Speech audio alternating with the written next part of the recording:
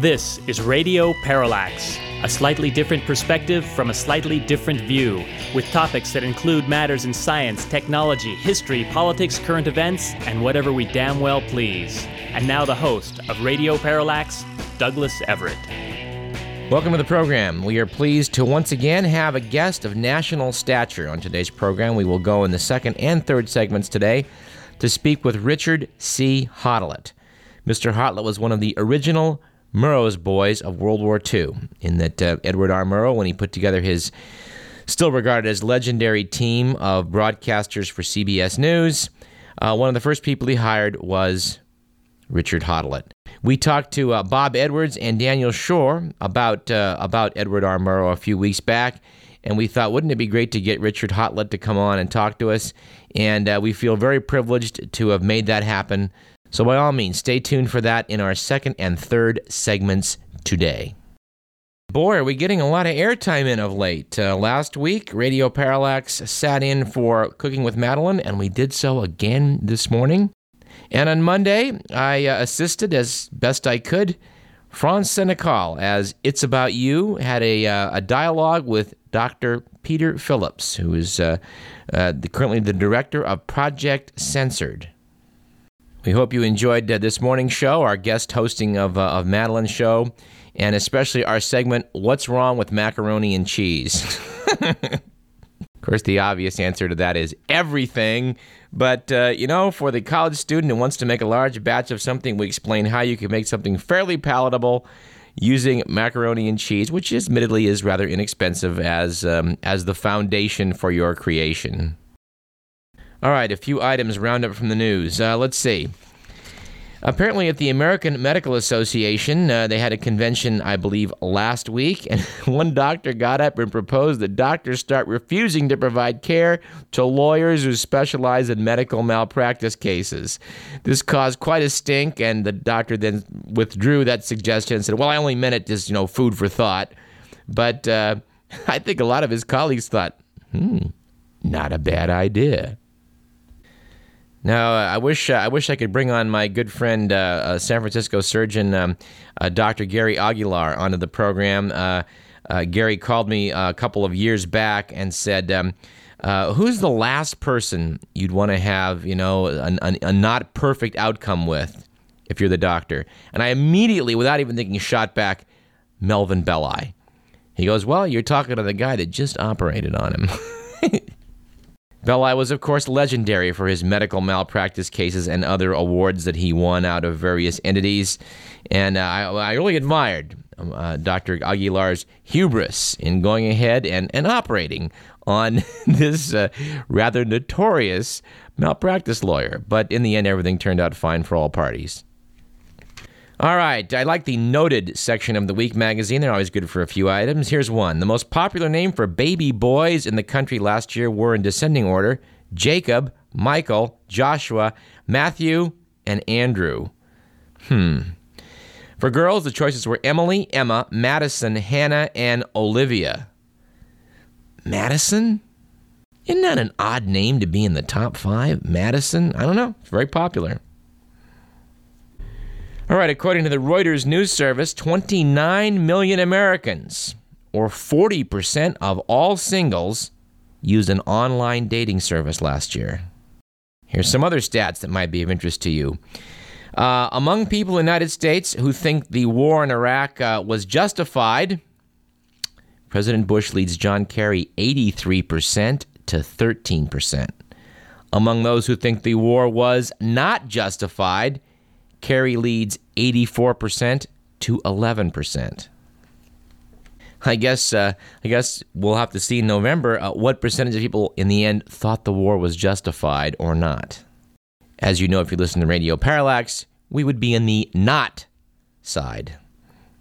Now, I got to tell you, I ran some electoral college numbers last week, and I'm liking John Kerry's chances in this. Although it's very funny, because if you go on the web, you'll find people saying, Bush widens lead in electoral college, along with Kerry holding substantial lead in electoral tally. Side by side. Obviously there's spin being put on this. You want your man to be the front runner and dry up the finances of his opponent. Of course, no one's going to dry up George Bush's finances, but it doesn't appear that anyone's going to be able to dry up John Kerry's either. He's raising a substantial amount of money, not as much as Bush, but a substantial amount of money.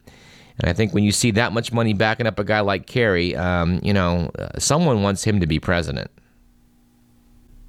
And speaking of Bush, we didn't get a chance to fully explore, and we won't again today, George Bush and Dick Cheney's rebuttal to the findings of the September 11th Commission that there was, quote, no collaborative relationship, unquote, between Saddam Hussein and the Al-Qaeda terrorist network, to which we're tempted to add, duh. But Bush and Cheney are having none of it. They're saying, no, there were connections. More or less like they're saying in response, oh, yeah, yes, there were, but they seem to be a little short on specifics. And in all the fallout over Reagan, we want to give an attaboy, as it were, to Nancy Reagan, who's been out there fighting for stem cell research. We're going to cover that topic more fully in the future. But it is it's pretty interesting that she is going against the tide of conservative Republicans who would like very much to attach their name to her husband and his legacy. But she's having none of it and saying, no, this stem cell thing, we have to get moving in that direction. Well, we agree with the former First Lady on that one. Wouldn't it be something if we get her on as a guest? I'm going to look into that. All right. Here's an item I can't help, this is in the miscellaneous category. A feature story here. I don't know what you'd call this. It's certainly not the kind of thing you're going to hear on Morning Edition, I don't think. The Week magazine noted that Joseph Stalin fancied himself as a movie mogul. They're quoting from Simone Sebag Montefiore from the London Daily Telegraph. The Soviet dictator functioned as producer, director, screenwriter, as well as supreme censor, according to recently opened archives over in Moscow. This sort of confirms a story I'd been hearing about, but hadn't, really got the story here fully. Apparently one time on the Kremlin's movie night, Stalin asked an actor cast as the dictator himself how he planned to handle the role. As the people see him, the actor replied. Right answer, said Stalin. And although this is really hard to imagine, Stalin loved Westerns.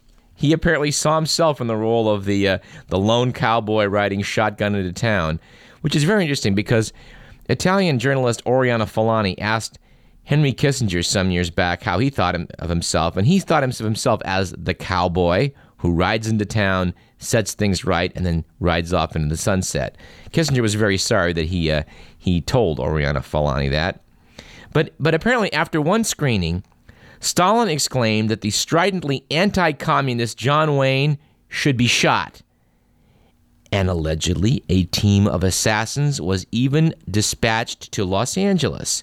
When Nikita Khrushchev met John Wayne on his visit to the U.S. apparently in 1958, he assured him that was the decision of Stalin in his last mad years. I rescinded the order. But we're not going to have time for many science stories today. Big story over in Africa. Polio has gotten loose. Doctors were saying not too long ago that they thought polio might be the second disease to be eliminated from the face of the earth after smallpox. But apparently in places like Nigeria, there was a reservoir, and there was a debate over whether the vaccines were safe. And now it's gotten loose. It's in significant numbers in 10 countries. I think of this when I see, like in New Scientist magazine, this debate over autism.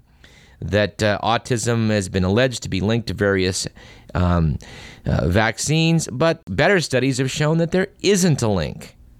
Anyway, I love this magazine, New Scientist. If you listened this morning on Madeline's show, you would have heard us excerpting quite a bit from this fine journalistic endeavor. All right, joining me now on the program is another of KDVS's public affairs hosts, Shelley Krause-Monares, the host every Wednesday at 8:30 a.m. of Shelley, The Fringe? The Fringe. I am DJ Fringe Sister, but I use both names equally. All right. Well, welcome to Radio Parallax. Thank you. I wanted to, I think we public affairs people should stick together. Like Ben Franklin once said, if we don't hang together, we'll all hang separately. Oh, yeah.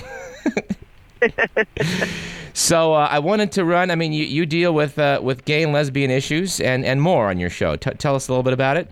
Exactly. The Fringe is a weekly program of events and information, interviews, and commentaries for the lesbian, gay, bisexual, transgender, intersex, queer questioning, Chicano, Latino, and women's communities. And as I was talking about before, I don't make an attempt to cover every issue exhaustively because it's impossible. But what's more important is the intersection and the realization that we all are an intersection of various communities. All right. Well, you've got numerous communities that you are serving. Let's deal with an issue that I think you'd be the perfect person to comment on. It's something I've talked about on my show before. I don't know whether you have or not, but let's talk about it for a few minutes on this show. Certainly. Let me read from you the Sacramento Bee, article June 21st. Dateline, Cleveland Heights, Ohio, by Rob Hodakian, who's, I guess, from the Bee Washington Bureau. And just let me just read the first couple paragraphs, and let's go from there. Even in gay-friendly Cleveland Heights, Mayor Ed Kelly has some advice for gays and lesbians who want Democrat John Kerry to defeat President Bush in November. Stop promoting gay marriage. I wouldn't be pushing the issue, said Kelly, who calls himself a conservative Democrat. It helps Bush. It's exactly what Bush wants to have happen. With polls showing most Ohio voters opposed to same-sex unions, many Democrats fear a high-profile fight over gay marriage will be nothing but damage Kerry's chances in a hotly contested swing state. Some are even calling Ohio the Florida of 2004, the state that could well decide this year's election. There's the issue. Gay marriage, of course, is a subject near and dear to, I'm sure, your heart and the hearts of the communities that you serve. Yeah. But people are saying bad issue to go with in this election year. What do you say to that?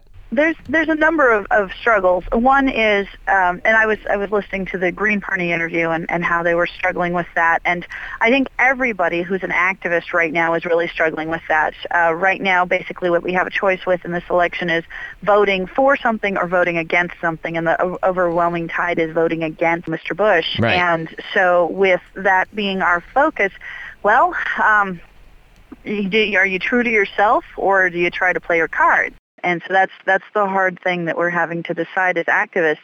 Where do you see it going? Where do you see people going between now and November? Well, I see, yes, gay marriage can be a real, I know certainly within minority communities of color, within the Latino community, lots of people have tried to use it as a wedge because the Latino community would like to present itself as a community that's unified and dignified and honorable and, in the George Washington sense of honorable, and, we're a community of diverse people. And so we can ignore our diversity and try to win an election, but are we really going to be selling ourselves short? I mean, obviously, George Bush is no friend of gays and lesbians, and 4 more years of a Bush administration must be a daunting proposition. It is.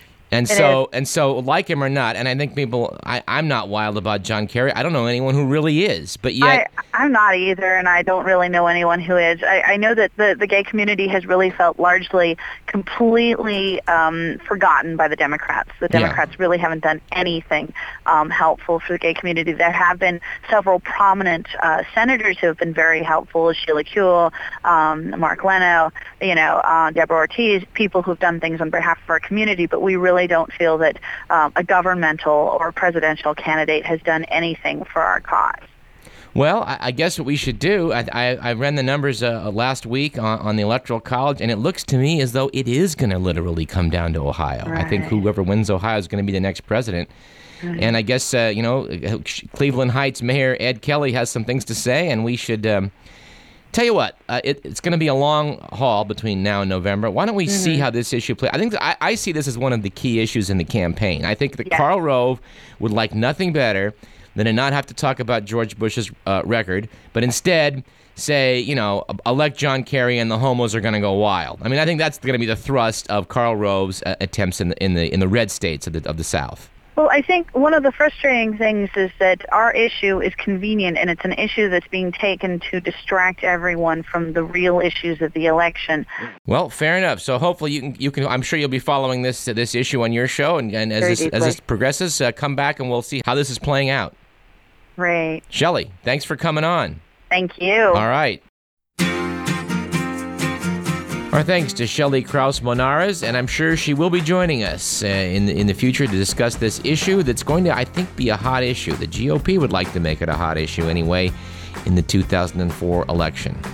You're listening, of course, to KDVS 90.3 FM, Davis, Sacramento. This program is Radio Parallax, and I'm Douglas Everett.